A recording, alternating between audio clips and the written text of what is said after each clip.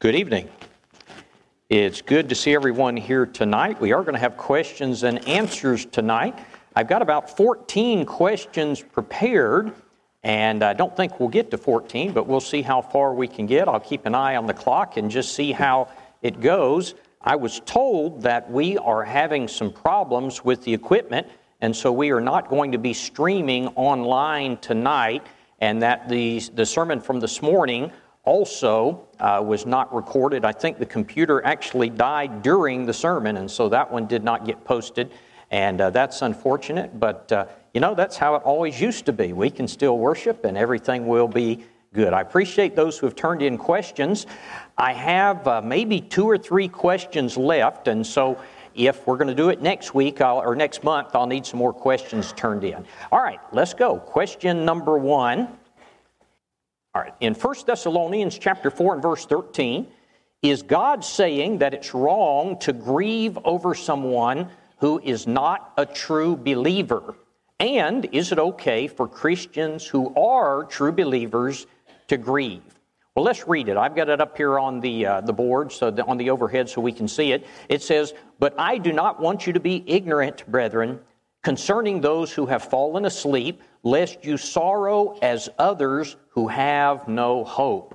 Now let's break this down. He says, "But I would not have you to be ignorant, brethren, concerning those who have fallen asleep." That is, Paul is saying to the Christians in Thessalonica, I don't want you to have a misunderstanding about those who have died. Those who have fallen asleep are those Christians that had died. He said, I don't want you to misunderstand that. Lest you sorrow as others who have no hope. Now, who are those who have no hope? He's talking about non-Christians. And so when a non-Christian loses a loved one, they don't have the hope of reunion in the future. It's going to be a permanent separation. I'm not going to see them again. And so he says the sorrow of a Christian should be different from that kind of a sorrow. It's not going to be the same because Christians are going to see their loved ones again. If you're a Christian and they're a Christian, the day is going to come that you're going to see them again. And so there's a separation, but it's just temporary. And that certainly makes the burden easier, and that's the difference here. Now, he's not saying that we should not sorrow at all. I remember John 11:35, that when Lazarus died, Jesus wept. And how could you help but be sad? How could you help but sorrow over a loved one who has died? In fact, verse 18 of this chapter says, "Wherefore comfort one another with these words." The fact that we need to be comforted seems to imply that we are sorrowing. Now, I think the question is asking, should we grieve over the death of someone who is not a Christian? Of course we should. I mean, you still love that person. You're still going to miss that person. 1 Peter 3 came to my mind where it describes a Christian woman who is married to a non-Christian man, and she still has all the same duties to her husband, the same responsibilities. She is to love him and honor him and treat him as a husband. And so she is still going to feel that loss. As a matter of fact, I thought she's probably going to grieve more when he dies because of the fact that she does not have that hope that is mentioned here. So, interesting question. Here's number 2. If individuals have a conflict with each other, and one of the parties goes forward during the invitation and writes a generic statement like, "I've thought and done and said things that I shouldn't have, please forgive me," is the offended party obligated to forgive? Why or why not? Listen to what I'm about to say. A public statement will never suffice for a private sin. A public statement will not suffice for a private sin, and a private statement will not suffice for a public sin. Now, let me give you an example of this. Maybe my wife and I have a fight, and it would be easier for me to come forward and just make some generic statement and say something like, I've said some things that I shouldn't, please forgive me. That might be easier than to go to her and work it out. But that's not right. The principle in the Bible is that you confess your sin to those that are affected, those who know about it, as widely as it is known. Now, where do we see that? Matthew 18:15 says, "Moreover, if your brother sins against you, go and tell him his fault between you and him alone." And so if it's a private sin, I'm supposed to go alone is what he says, not get up and make a public statement. He says, if he hears you, you have gained your brother. And so if it's a private sin, I deal with him privately if that is possible. Now, if it's a public sin, I'm not going to try to deal with that privately. And so if I go out and I am drunk and disorderly and I get arrested and it's known all over Cookeville, I'm not going to go home and just repent to my wife and think that that's going to be sufficient. I'm going to deal with the sin as widely as it is known. All right, question number 3. Would red grape juice or white grape juice be acceptable for the fruit of the vine? If so, why do we only use purple grape juice? You know, the Bible simply says fruit of the vine, and the Greek word that is translated as vine in English is a word that means vine, or most of the time in the New Testament, it means grapevine. In fact, in virtually every instance in the Bible when the term is used, it refers to a grapevine. Now, the reason that's interesting is because there are other fruits that grow on a vine. Someone might say, well, you know, watermelons grow on a vine. Could we use, watermelon juice or watermelon wine? And the answer to that would be, though it would be a fruit of the vine, it doesn't line up with the word that is normally used in the New Testament. Now, whether it is red grape juice, white grape juice, or purple grape juice, the Bible doesn't specify, and so I think any of those would be fine in light of that. I actually have used others in other places, particularly when I have been overseas. We've had white grape juice, and so any of them meet the description that is laid out in the Bible. I think it's just more common for us in America to use purple. Number 4, was Christianity ever referred to as the way in the New Testament? If a first century Christian were asked, what is your religion? Do you think he might have answered, I'm in the way? Would that be appropriate today? Yes, Christianity was referred to as the way in the New Testament. In fact, we just covered this in Acts class recently. It's in Acts chapter 9 and verse 2, where the Apostle Paul went to the synagogue and he asked the high priest to give him letters to go to Damascus so that if he could find any who were of the way, he could bring them bound to Jerusalem.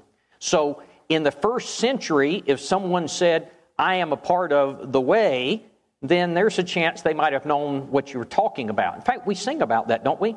I'm in the way, the bright and shining way. I'm in the glory land way. I think the problem today would be if we decided we're going to call ourselves the way, that would sound strange to people. They wouldn't know what in the world we were talking about. They would wonder what peculiar group we were becoming a part of. And in fact, they would probably think we were trying to distance ourselves from the Lord's church, from the Church of Christ in some way. But you know, if we decided we were going to change our name to the Willow Avenue Church of God, that would be a scriptural thing to do, but I don't think it would be a wise thing to do, because it would confuse people with the denomination that goes by that name.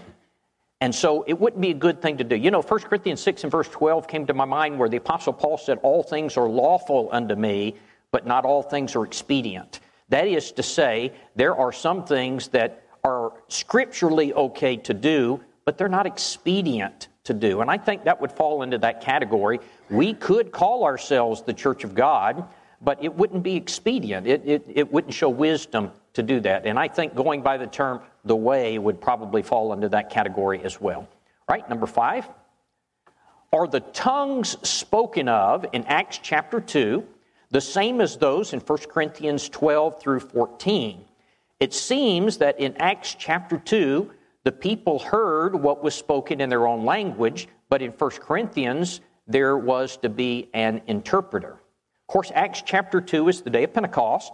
The Bible says when the day of Pentecost was fully come, the Holy Spirit fell upon them. They began to speak in other tongues as the Spirit gave them utterance. Acts 2 and verse 7 says about the people who were present, then they were all amazed, and they marveled and said to one another, look, are not all these who speak Galileans? That is, the 12 apostles were Galileans. And how is it that we each hear in our own language in which we were born? And so the people who are there in Jerusalem say, we're hearing in our own language. Now, in 1 Corinthians, we are told that they were not to speak in a tongue unless there is an interpreter. Now, are these two different things? No, I don't think they're two different things. I think they're the same thing. In Acts chapter 10, when the Holy Spirit fell upon Cornelius' household, the Bible says they began to speak in tongues. And Peter says that they received the like gift that the apostles had received on the day of Pentecost. So whatever it was in Acts 10 is the same in Acts 2. I think it's the same in Acts 8. It's the same in Acts 19. Throughout the New Testament, I don't see any distinction being made in different types of tongues. A tongue was a language. It just means they had a miraculous ability to speak a language that they had not studied. And so I think this question is really this: was it a miracle of speaking or was it a miracle of hearing? And it seems to be a miracle of speaking. There is no record. And in fact, in 1 Corinthians 12, there's a list of 9 different spiritual gifts. Apparently, all the different spiritual gifts are listed, and there is not a spiritual gift of hearing. And so this seems to be relating to the speaking. Now, I've always thought about it this way. Is it possible that on the day of Pentecost, as the apostles, they said, all these who speak are Galileans? We only have Peter's message recorded, but it appears that all 12 of them were speaking. Could it be that each of them was speaking in a different language? And so there would have been 12 different languages represented. Could it be that in light of that, all of the people had some language in their native territory that was being represented? Could it be that each one of them spoke in one language for a bit and spoke in another language? And so you'd have had 24 different languages. And so I tend to think, I've always thought that it was more along those lines, but the Bible really doesn't really spice and dice that for us and give us the details there. Number 6, who baptized John the Baptist? I do not know. The Bible does not say. You know, I have never thought of that question in my whole life. I get questions and I think, it is amazing that I have never even had this cross my mind. Now, I assume that John was baptized because even Jesus said he needed to be baptized to fulfill all righteousness in Matthew chapter 3. And so if Jesus needed to be baptized to fulfill all righteousness, I certainly think John needed to be baptized to fulfill all righteousness. And Luke chapter 7 and verse 30 says, "But the Pharisees and the lawyers rejected the counsel of God against themselves because they were not baptized of John." And so by rejecting the baptism of John, they were rejecting the counsel of God. So I don't see how John could have not been baptized, because he would not have been fulfilling all righteousness. He would have been rejecting the counsel of God. So who baptized John? I don't know. Was this something the Lord did? Was this something one of his disciples did? I don't know. The Bible just doesn't give us the answer to that question. Number 7. What is the world that we are commanded not to love in 1 John 2, 15 through 17? Does it refer specifically to the sinful things of the world, or could all secular things potentially fall into the categories listed in verse 16? How much admiration can a person have for secular things, such as movies and books and music and sports and video games, etc., without it becoming a form of idolatry? Well, 1 John 2:15 says this: "Do not love the world or the things in this world. If anyone loves the world, the love of the Father is not in him." And so what is the world there? It's not the people of the world. John 3:16 says God so loved the world. It's not the planet. God made the world in that sense. The word here for world is the Greek word cosmos. It is a word that means a system or an order of things. It's a way of doing things. And the next verse explains what that system is. He says, "For all that is in the world, the lust of the flesh, the lust of the eyes, and the pride of life is not of the Father, but it is of the world." So he's talking about sinful things of this world. You know, we use the term sometimes a worldly person. And by that, we mean a person who engages in things in this world that are not right things. We're not supposed to be worldly kind of people in that sense. Now, of course, any of these things taken to an extreme could be wrong. You know, you could get to the point, he lists the lust of the flesh, the lust of the eyes. Think about that. Lust of the eyes, you could look at a pickup truck and you could love it. See, I picked what I like. So you could look at a pickup truck and you could love it to the point that you violate this passage, right? A person could love exercise to the point that he would violate this. You know, food is necessary and it's good, but eating too much food could become wrong, except for bacon. I think you need as much bacon as you want, but anything can be overdone and it can become an idol or a god to you. Anything that you can have pride over. Getting an education is good, but a person could get to the point that their education is prideful for them and they violate this passage. The lust of the flesh, things that are fine. The sexual relationship within the bonds of marriage is okay, but a person can step outside of that and it becomes sinful. The lust of the eyes. And so all of these things that could be right in and of themselves, when you step outside of the right, then they can fall into this category. So what about movies? What about sports and video games? Sure, they could fall into that. In fact, I knew an elder in another state on one occasion, and he loved football. He told me that he had not missed his home college team, a home game, in years. And he lived a long way from there. So that meant during football season, he drove hours to get there. It was too far for him to get back. Now, where he was, they only had 2 elders. So that meant that during college football season, most Sundays, he wasn't there. Now, he was an elder. He was falling behind on what was going on. It was leaving one elder to do all of the business. Could you get into a point like that where sports becomes an idol or something that could violate this passage? Sure, all of us have to check ourselves all the time to make sure that we don't fall into this, because it is easy to do. All right, number 8. Does James 5:16 indicate that all sins that we are aware of need to be confessed to a fellow Christian? James 5:16 says, confess your trespasses one to another and pray for one another that you may be healed. Does this mean we need to confess all of our sins to a fellow Christian?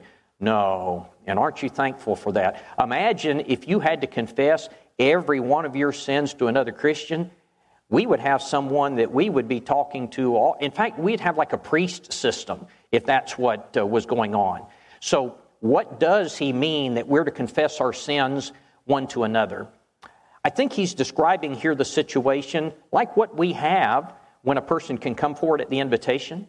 There comes a time when a Christian wants to reach out to his brethren and he wants to inform them of a sin, tell them about a sin, and ask for their prayers. I think about Acts chapter 8 when Simon the sorcerer has sinned and he says to Peter, pray for me that perhaps the thought of my heart may be forgiven me. And so there are times that I'm struggling with temptation. I ask my brethren to pray for me. There are times that I've sinned. I ask my brethren to pray for me. And there may be times that because I have sinned publicly or even toward someone else, I will ask them to pray for me. Those are the type of things being described here. Certainly not that a Christian needs to confess every sin that he has committed.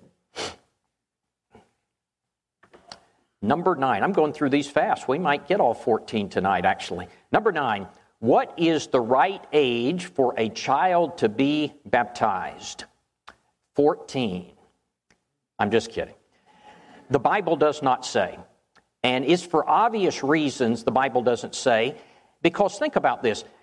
If we were going to baptize people at age 12, some people would be ready at age 12, and some people absolutely would not. And so if we set age 12 and we started baptizing young people at age 12, we would have a lot of people baptized who weren't ready to be baptized.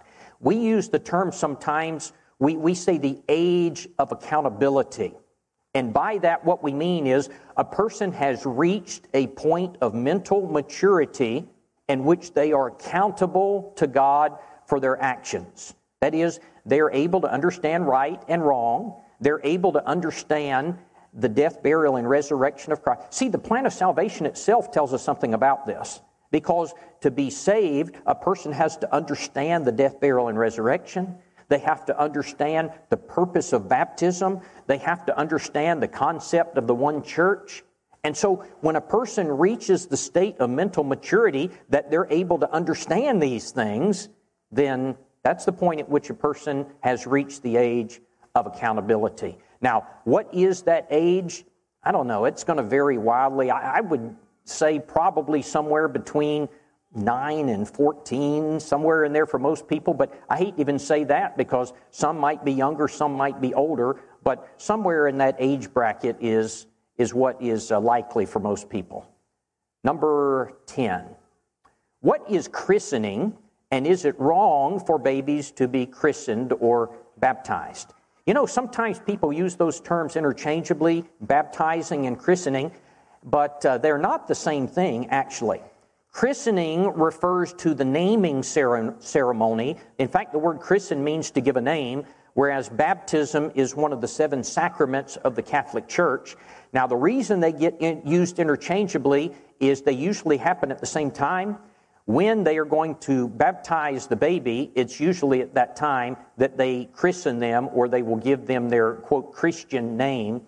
The Catholic Church baptizes babies because they believe that they are born in what they call original sin.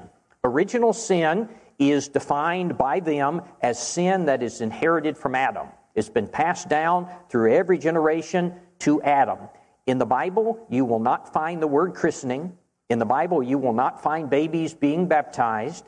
And so if you're doing that, it came from somewhere other than the Bible. It came from someplace other than from God. Babies do not sin, and they don't need to be baptized. And so if a baby dies or a woman miscarries her baby, that baby's going to go to paradise because that baby is sinless. In Matthew 18, Jesus brought a child and set him down in the midst of his disciples, and he said, "Except you be converted and become as little children, you shall not enter the kingdom of heaven." In other words, a child is not a sinner, but rather a child is the perfect model of what we should become like. That is innocent and pure. And so christening and baptizing babies is something that is unscriptural. It has come along through denominational and Catholic ideas and is not biblical. Number 11. Do suicide victims go to heaven? You know, that depends on several things. First, to go to heaven, you've got to be a Christian. You've got to be a faithful Christian. Secondly, is this person accountable? You know, there are certainly situations where a Christian might be out of his mind, whether it's due to medication, whether it's due to a disease, Alzheimer's. There might be mental problems involved that make them not accountable. And if a faithful Christian were to commit suicide, but he's not in his right mind, I don't think that's going to affect his eternity, because if he does something that's beyond his control and he can't help it, that's like an unaccountable person doing that. But sometimes I've heard people say this. They've said anybody who commits suicide is not in his right mind. I don't believe that's true. Was Judas insane? Was Judas in his right mind? Apparently he was, because Jesus said he went out and he killed himself. And in Acts chapter 1, we're told that Judas was lost. Was Saul of the Old Testament, King Saul, he committed suicide. Was he in his right mind? How about Abimelech? You've got examples. I think there's 7 different suicides in the Bible. And what you see is there are examples of people who commit suicide and are certainly in their right mind. But there are other examples of people who, because of health problems or mental problems, maybe a person's been a faithful Christian their entire lives, and they get to the point and they've got mental incapacity, and they do something they would have never done before. I would put that person in the category of a person who's not mentally accountable. And so I'm always very reluctant to speak on something like this. This is something that the Lord knows their situation. Number 12. The church seems to be cut and dried. Prayer, 2 songs, prayer, Lord's Supper, preaching, song, dismissed, routine. Never see anyone shed a tear. Seems there is no praising the Lord, or it's not a spiritual service. Lift up your hands, 1 Timothy 2 and verse 8. I am not completely sure I understand the question. And so if I don't answer it I don't know who asked it either, so if I don't answer it the way you had in mind, if you'll say something to me, I'll work on it some more. But there is so much that comes to my mind from this question. First, there is a trend in the religious world today to make worship an outward emotional experience that's fun and exciting and, hand waving our arms in the air. The push is to make worship appealing to us. That's the reason for instruments, to make it interesting to us, not to God. God hasn't asked for that. It's the reason for praise teams, to make it better for us. God hasn't asked for that. What we ought to be concerned about is what is pleasing to God, not what is pleasing to us. Here's the catchphrase we need to remember. God is the audience. We are not the audience. We are all participants. God is the audience. And that being the case, we should be concerned about offering God, number one, what He has asked for. Number two, we should focus on our hearts. Not the outward show, but our hearts. Ephesians 5:19 says, making melody in our hearts. Colossians 3:16 says, with grace in your hearts. And the question cites 1 Timothy 2:8. Let me read that to you. It says, I desire therefore that men pray everywhere, lifting up holy hands without wrath and doubting. Over the years, I've sometimes heard people use this verse to justify or even to suggest that we should be waving our hands during services. And they say, well, 1 Timothy 2:8, that is not what 1 Timothy 2:8 is talking about. In 1 Timothy 2:8, when he says, I would that men pray everywhere, lifting up holy hands, it was a common prayer posture for the Jews that when they would pray, they would hold their hands out and they would look to heaven and they would pray. And so the emphasis is this: when you pray, let it be lifting up holy hands. Now, today we don't use that prayer posture. We would be more likely to say when you're on your knees. In fact, I don't guess we even much do that, but we bow our heads, don't we? And so bowing our heads would be our common prayer posture. So we might say something like, with holy heads bowed to the Lord. I believe the emphasis here is on the word holy. That is, lifting up holy hands to the Lord. And so when you pray in the common prayer posture, make sure it is with holy hands. This has nothing to do with waving our arms back and forth during the singing or something that's going to get into the emotional. I don't know anything that would indicate that that sort of thing was done in the New Testament. Now, with regard to the order of the routine, it mentions here a prayer, 2 songs, prayer, Lord's Supper, preaching, song, dismissed. I don't see anything wrong with changing the order. In fact, I kind of like it when the order is changed sometime. I think we do that so that things can be done decently and in order, and we know the structure, and it helps things go orderly. But changing up the order, there's certainly nothing wrong with that. But we need to be careful that we stay focused on what God wants and what God asks for, and that we don't get into outward emotional show, and that is things that are pleasing men and theatrical more than what God has asked for. And that's a hard thing in the society in which we live, not to do that. Number 13. Is it wrong to smoke cigarettes? Yes, I think that it's wrong to smoke cigarettes, but I don't believe for the same reason that it's wrong to drink alcohol. The Bible specifically states that drinking alcohol is wrong. It addresses it directly. Smoking, however, is taught against implicitly. And by that, I mean in principle.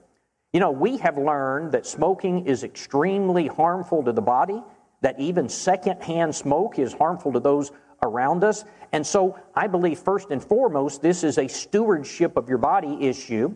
It's even an addiction issue. In 1 Corinthians 6 and verse 12, Paul says, I will not be brought under the power of any. I think he's talking about addictions there. I don't use a verse that sometimes people do, and that's 1 Corinthians 6:19, where it says, know ye not that your body is the temple of the Holy Spirit, because I believe that is talking about the Holy Spirit dwelling in the Corinthians in a miraculous way. In 1 Corinthians chapter 1, he says they had the miraculous indwelling of the Holy Spirit. 1 Corinthians 12, he talks about that. 1 Corinthians 13, 1 Corinthians 14, he talks about the miraculous indwelling and the worship all through 1 Corinthians. And so when in chapter 6, when he says, don't you know that you have the Holy Spirit dwelling in your bodies? I think he's talking about in the miraculous way. Now, I'm not going to spend the rest of my time talking about stats on cigarettes tonight, but let me just mention a couple of things. You know, the dangers of cigarettes are very well documented. I read that half of lifetime smokers die from cigarettes. Half of them will die middle-aged. And younger people, 3 out of 4 deaths from heart disease are due to smoking. Men who smoke are 10 times more likely to die from lung cancer than non-smokers. Now, smokers will always come back and they'll say, well, you know, the same thing is true for Snickers bars. And, you know, I doubt that is true. I have never heard that men who eat Snickers bars are 10 times more likely to die from Snickers bars, or that half of Snickers eaters are going to die from it. But, you know, if it were true that Snickers fell into this same category, then I think we should avoid Snickers, because you've got a stewardship principle. Now, with all of that said, I don't really believe that stewardship is the primary reason. I believe the primary reason that we should not smoke, it relates to our influence and the way people are going to view me as a Christian. You know, a graphic example of this would be, what if all of our teenagers wanted to start smoking? What group would that put them in? When they go to school, who smokes? What kind of people is it that are typically the smokers? You know, in our day and age, smoking is thought of as something that is dirty, it's wrong, it would be extremely difficult, it'd be extremely detrimental to my reputation and my influence and to the church. You know, I was watching Andy Griffith one night, and I love the Andy Griffith show. We raised our kids watching Andy Griffith, and in this particular episode, he's standing on the porch, he's smoking a cigarette. I don't think that smoking had the same connotations in the 1960s that it does today. We didn't know as much then as we do about the harmful effects today. So if someone had asked this same question in the 50s or the 60s, the answer might have been different. But you know, some things change with culture. You know, in Corinth in the first century, for a woman not to wear her veil to services, that would have been rebellion. And so it would have been wrong not to have done that. A Christian woman wanted to be respectful, so she needed to wear her veil. Today, it doesn't mean that. And so today, the influence, the reputation that it puts upon a Christian if he's smoking would put him into a category that this is something a Christian should not do. All right, let's see. I think I've got time I'll do this last one and we will stop there. On what day of the week was Jesus crucified? If I were to ask this question to most people in the world, they would say, that's easy. Everybody knows Jesus was crucified on Friday. In fact, just a few weeks ago, the world celebrated what was called Good Friday. It was supposed to be the day that Jesus was crucified. The fact of the matter is, the Bible does not say which day of the week Jesus was crucified. What the Bible says is this. Matthew 12 and verse 40 says, for as Jonah was 3 days and 3 nights in the belly of the whale, so will the Son of Man be 3 days and 3 nights in the heart of the earth. And Mark 16:9 says that he rose early on the first day of the week. And so you would think that this would be easy to do. You just count backwards 3 days. The confusion is, if you do the math, you have Jesus crucified on Friday. He's placed in the tomb Friday evening. And so you've got Friday, Friday night, Saturday, Saturday night, and then Sunday. And so you don't have 3 days and 3 nights. What you have is one full day, parts of 2 days, and then 2 full nights. And so it doesn't add up. Now, somebody says, well, Don, the confusion is because the Jews didn't count time the same way that we do. They started a day in the evening, and they ran until the next evening. But that doesn't fix the problem. It just shifts it by a half a day. And so when I started studying this, what I learned is people have debated this literally for centuries. Most people believe, and most people argue, that Jesus was crucified on Friday, stating that the Jews viewed any part of a day as a day and a night. And so since Jesus was in the grave part of Friday, all of Saturday, part of Sunday, he would have been considered to have been in the grave for 3 days. Other people argue that Jesus was crucified on Thursday.